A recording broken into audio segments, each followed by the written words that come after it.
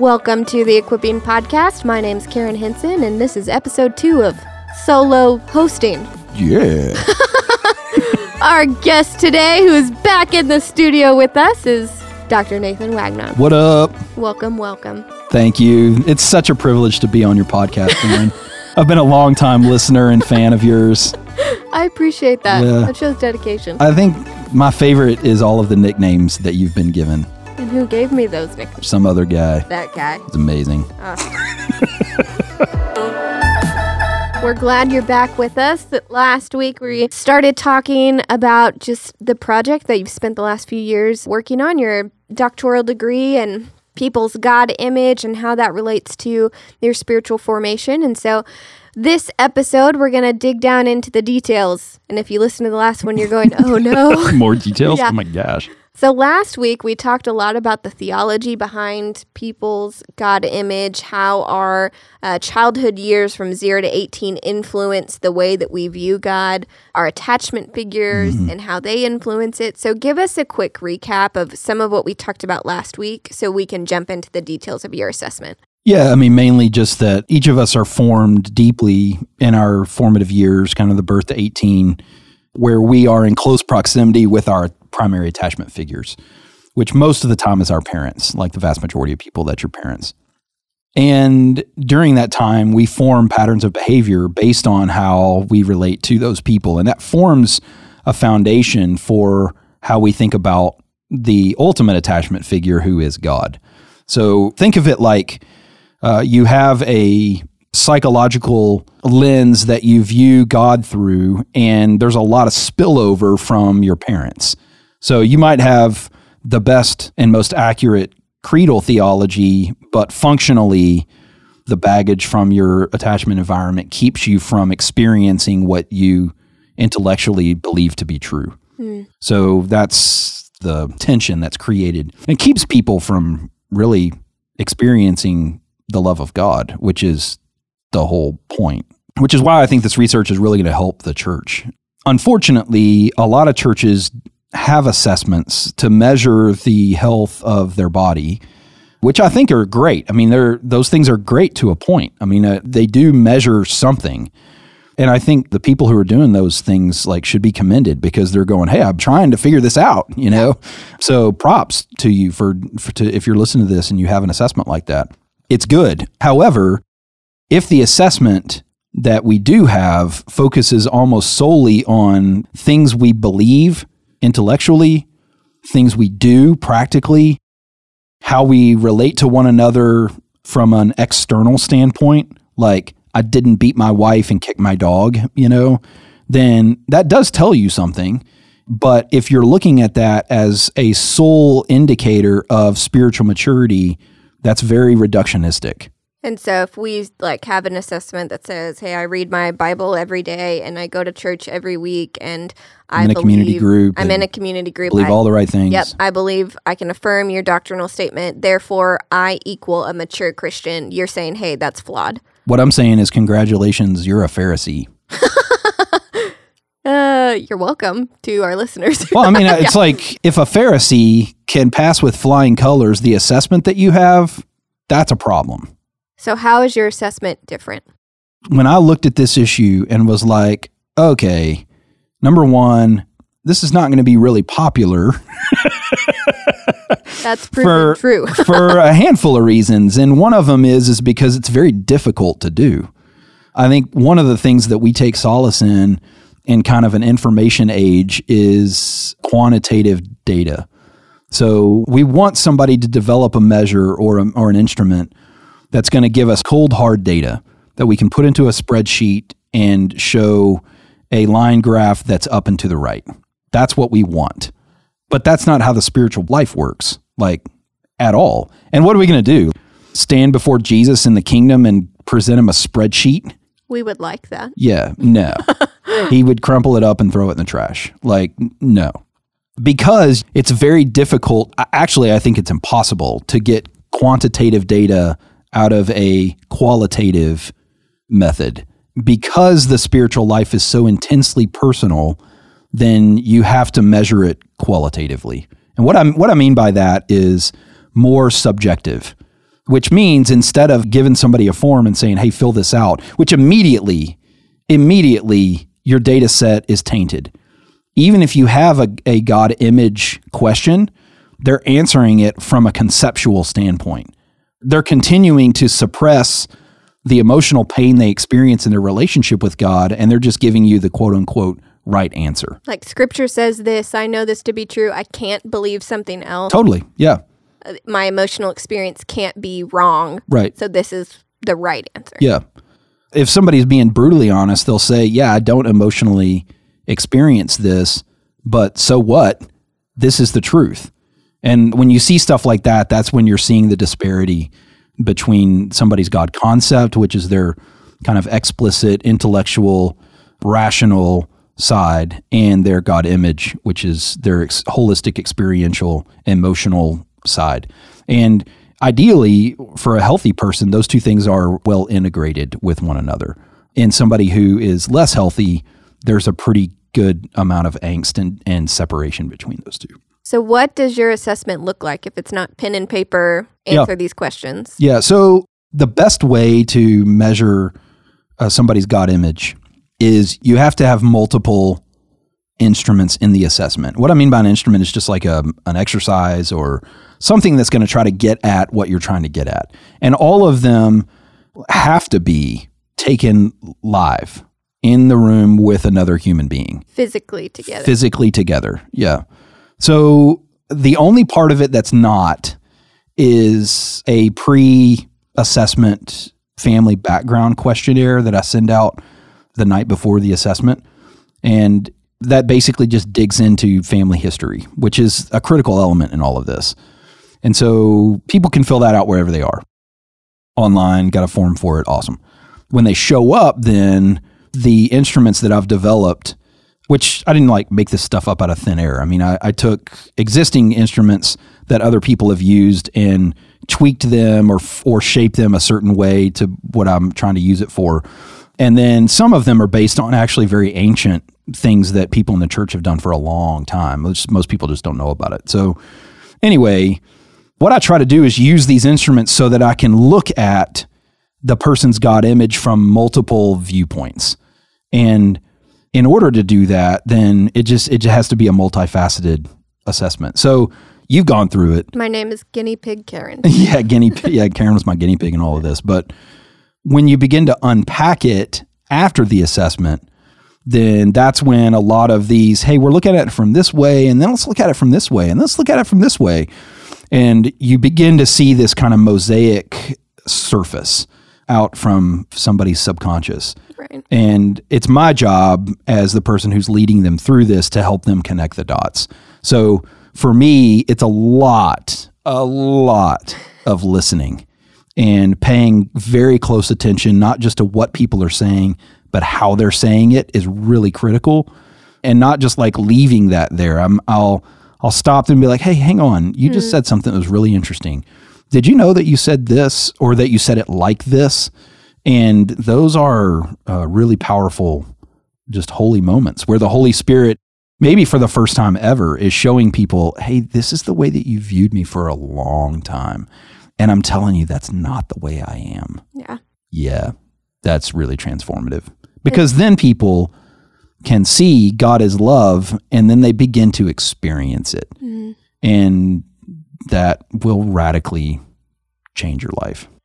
And so if I'm to summarize some of what you've talked about over the last few minutes with your assessment, what you're driving towards is trying to unearth people's God image, because 99% of the time they're unaware of how they're imaging God and how it's different from the God who is portrayed in the scriptures. Yeah, totally.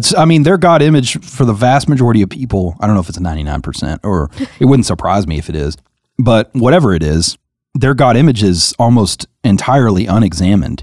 They don't even question it. It's just assumed that because I think or feel this way, that must be the way God is. Mm. And I'm going, wait a minute. No. You're wrong. There's a bunch of different things that shape the way that we view God. Not least of which is what we've been talking about. Your formative experiences in your primary attachment environment, culture, other people. other people's God image spilling over onto your God image and shaping it. And then we also believe, and I think rightly so, there's an enemy in the middle of all of this who's actively moving.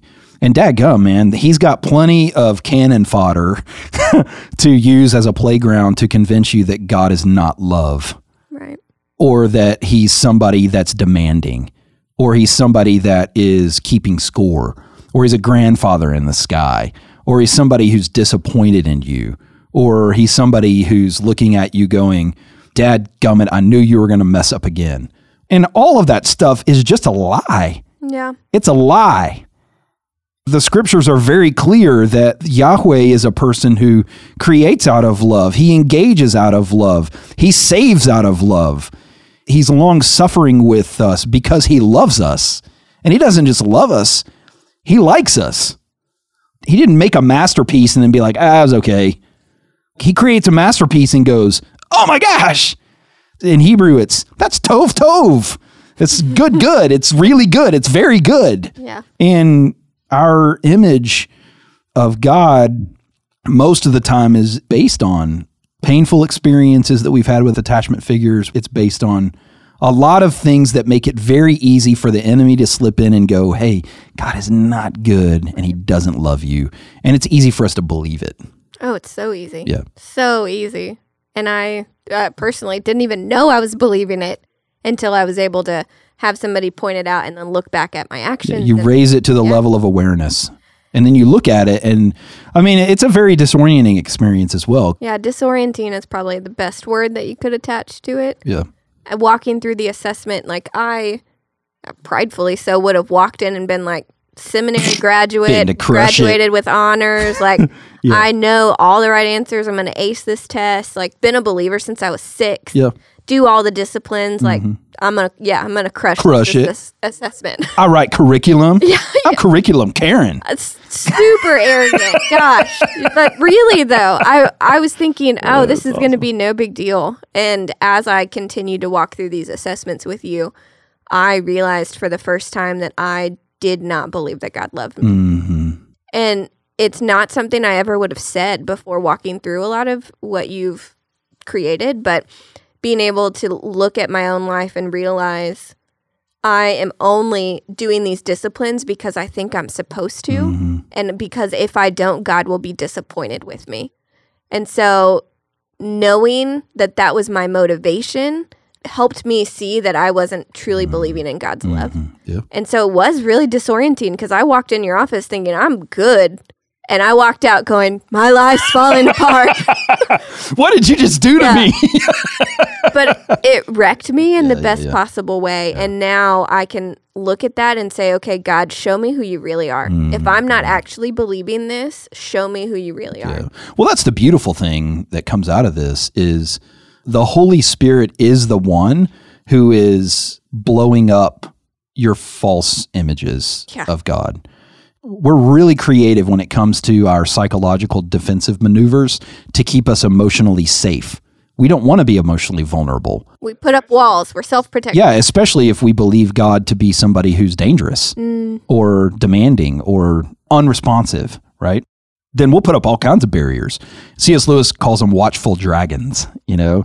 They kind of stand as sentries over your emotions to keep you safe. But in that safety where you're not vulnerable with God, you begin to wither away, you know, because you're not substantively plugged into the life source. That doesn't mean you're not saved. It doesn't mean that, because ultimately what the Holy Spirit is doing is the Holy Spirit is coming up from behind, from underneath. And he's going, hey, now you're ready for me to show you this. And it goes in stages. You know, one of the fascinating things for me to think about right now is, as I've experienced a measure of transformation through this project, I'm also very keenly aware that I still have false images of God. I'm not done yet. No, you're not done yet. Yeah. And the reality of it is I will always have a psychological representation of God because I'm a human being with a brain that God gave me. And God is objectively real. So from a theological standpoint, what's crazy is they call this the inscrutability of God, is that my psychological projection of him will constantly be learning more information and growing and being destroyed and reformed by the Holy Spirit and we'll never get to the end of God. Like there will never be a point where our psychological projection of God is actually the fullness of who God is. That's crazy. That hurts my brain. But I would say like the deeper you move into the love of God, which is why Paul says in Ephesians 3, which is how I've ended all the post-assessment interviews with people as they're sitting there going, I'm like, hey, this is a really critical moment for me to reinforce the fact that God is love. He loves you. He doesn't just love you through gritted teeth. He delights in you. He likes you and wants to be with you. Like that's the whole point. And Paul says, I pray that you would be strengthened in your inner being. That's cool, right? So that you would, together with all the saints, be able to grasp how high and long and wide and deep is the love of Christ. And then he says something really amazing. He says, and for you to know this love that surpasses knowledge. I think Paul understood it. What is that? How do you know something that you can't know? You know what I'm saying? How do you do that? And I think on some level, Paul had been pushed by the Holy Spirit into a space where his experience of God was outrunning his capacity to mentally categorize it. And so you're left without words, you know. In a really good way. Totally. Yeah. You're alive. Your mind is awake. Your experiences are quickened. And you're standing before a God who is incomprehensible, and you're standing squarely in the middle of the love of God. It's the gospel. I mean, I think that's what heaven is, right? So help make this a little bit more practical for those listening. So I get the privilege of sitting across from you and walking through this assessment and seeing what my God image is and being spiritually formed to know God's love in a deeper way. What does this have to do with the church? What does this have to do with our listeners? What are steps that they can take? Yeah, I think that there's probably a big need for us to recover a solid biblical theology of spiritual formation. A lot of the stuff that we're talking about today, probably a lot of our listeners are just hearing this for the very first time. That's tragic. I mean, we need to talk about these things. You know, as I was researching this, one of the things that it's actually a line in my paper where I said, all of this stuff is suspiciously hidden. It's almost like there's some sort of power out there that doesn't want this to been buried. Yeah, totally. And so I think that there is a sense in the church where we need a renaissance of sorts of spiritual formation. And then I think too, there are a lot of training opportunities that are coming up. One of them is taking our community directors through this assessment. And we're trying to see how we can scale this to where we can make it available, you know, to the members in our body. And as we develop that, then I think ultimately it would be really nice to see something come out of it that we can ultimately train other churches to do so that this can become, you know, it seems kind of crazy right now, but I don't know why, for this to become a common conversation. Yeah. You know? So first step is awareness, which check. You just listen to these 2 podcasts. Next step is, hey, if you're interested in learning more, are there any other tools, study tools, where if people, their interest has been piqued that they can read or listen to? The most common question I get for people who go through the assessment is, it actually just happened yesterday, where it's like, well, what do I do? How do I fix it? Yeah. That was my question. Like, what do I do about this? Which I think betrays the fact that we live in a very formulaic Christianity. Like, this plus this equals this. And it's like, that's not the way that God works. You know, it's a lot more like this plus I don't know what that is. And what is that over there? And somehow I'm like moving along. And the reality of it is it's much more like you getting onto a surfboard and just hanging on for dear life, and the ocean is carrying you along. You know, it's like someone trying to explain the power of the ocean. Like, good luck with that, especially when you're on a surfboard riding a wave. So I think that the hanging on portion is like, what do you do? And the answer is you just sit and pray a lot and talk to God about the experiences and emotions that come through your head. I think if people are brutally honest with themselves, I think most people would say a lot of what goes through their head and their heart would scare them if they really were honest about it. But I think the Holy Spirit is going, hey, that's the stuff that I want to deal with. And I know it's there. I know it's there way better than you do. So let's talk about it. Let's stop suppressing our emotions. I'm not mad at you. I am the loving surgeon who's trying to cut out a disease. And you got to trust me, But for so many people, trust with their attachment figures was not their experience. And so it's very difficult for them to take that step. That doesn't mean it can't be taken. It can. There's actually a fifth category of attachment that's called earned secure attachment. And it's somebody who's insecurely attached, and they do the hard work of digging, of sitting, of waiting, and they actually, through their effort and the grace of God, which are not exclusive of one another, earn a secure attachment with God. And it's not like the Lord is going, I'm going to make you earn it. No, he wants this to happen. So he's facilitating it. And there's some great resources. One that I recommend to people a lot is by Brother Lawrence called The Practice of the Presence of God. I think that's just good to it's short. You can just sit in it. And I think it's really good. Another one that I'm actually have just moved through is by John of the Cross called The Living Flame of Love, which is also amazing. We've done a podcast with Kurt Thompson in the past on his book, Anatomy of the Soul. He talks about a lot of this stuff. So there's stuff out there for sure. And anybody that actually wants to read my paper, or at least portions of it, is welcome to do that. So if you're interested in that, email us at equippingpodcast@watermark.org. Yeah, that's right. Yeah. So totally. Can I ask you one last question? Yep. So Dr. Wagnon, what have you learned? What's the one lesson you want to leave people with through your years of study? It's a good question. I've got a really short answer, but I'm going to take a minute to get there. So unlike you. Yeah. I think that there are a lot of reasons for this, but we as human beings typically have a very difficult time believing that we're loved or that we're lovable. Again, I think that's suspicious, right? Because the very essence of who God is love.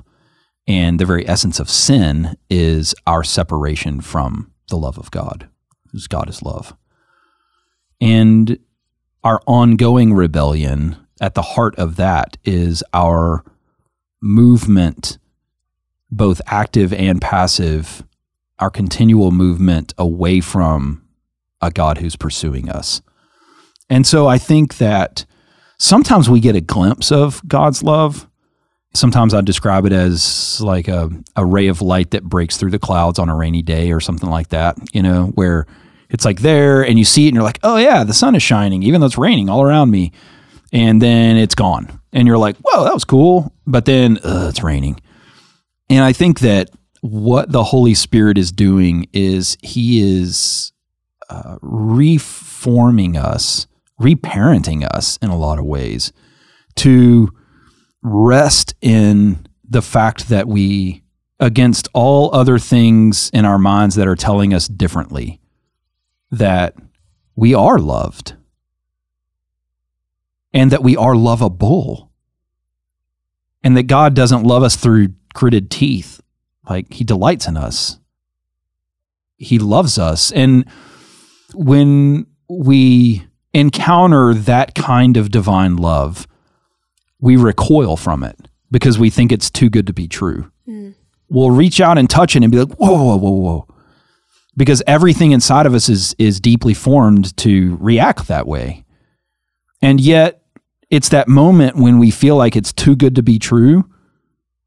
That's the point where you're just beginning to scratch the surface of it. And again, that's very difficult for us to believe, but that is where God is taking us. The only thing that transforms the human heart is the love of God. That's it. And until the love of God becomes not just a cognitive belief, but an emotional experience, you're not going to mature as a Christian. I don't care how busy you are, what amazing things you do, it's just not going to be a reality for you. And so the way that John of the Cross ends The Living Flame of Love, I'm going to read a little bit here from his book, but he talks about when you encounter the love of God, it's like you wake up.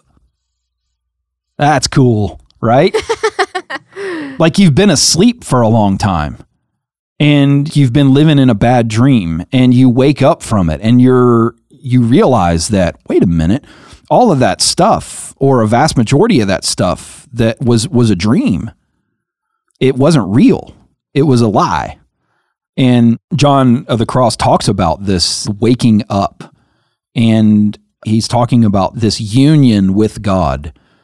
And he says, in this awakening of the bridegroom in the soul, all is perfect because he affects it all himself in the way that I've spoken of. He's been talking about this union with Christ.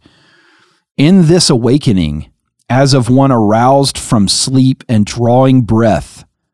So picture in your mind kind of that first conscious breath that you have when you wake up, that he says, the soul feels the breathing of God.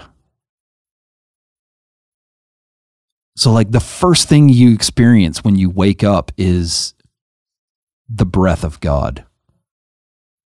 Which, for married folks out there, I know when you wake up and you're laying next to the person who you're the most intimate with, then you either feel their breath or you feel them breathing. It's a very restful, close, intimate experience.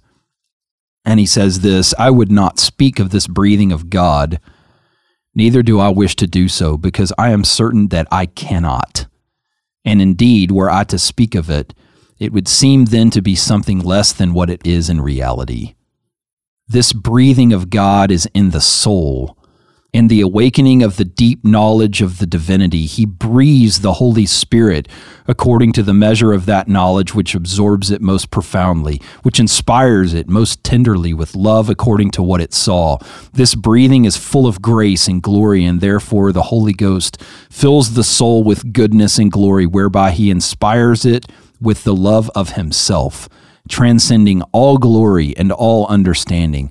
And that is the reason why I say nothing more. I think what he's saying is when the love of God begins to be your reality, then you realize that God is not just somebody that you interact with over there. He's actually in you. And he's breathing in you. And he's delighting in you. And he's drawing you deeper into the divine life that is the love of God. And that breathing of God is close, intimate, secure, and that he's making you into somebody that you would never have dreamed of.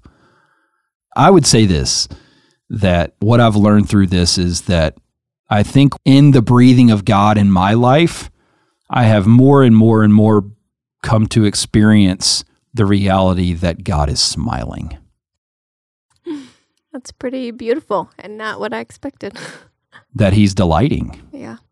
That he is pleased. That he's pleased, yeah. It's not because of anything I've done. It's just because I'm his handiwork. I'm his masterpiece. And he loves us so much that he died for us. I mean, Dad, come on, man. Like, let that sit on you for a while. I mean, if he wanted to throw you away or discard you, he would have done it, but he didn't. He went through lengths that we'll never fully understand in order to come get us again, to convince us of what is actually real, and that is that we're loved and that we're lovable. And he doesn't just love us, he likes us. And I think that I would say that I've started to scratch the surface of that. But again, like we said, I have a long way to go. Don't we all?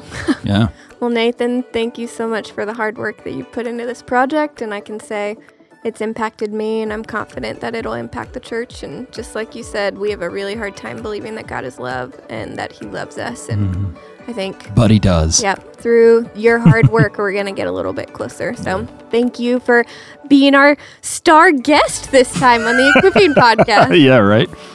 Yeah, it's a little weird, but hopefully it'll help.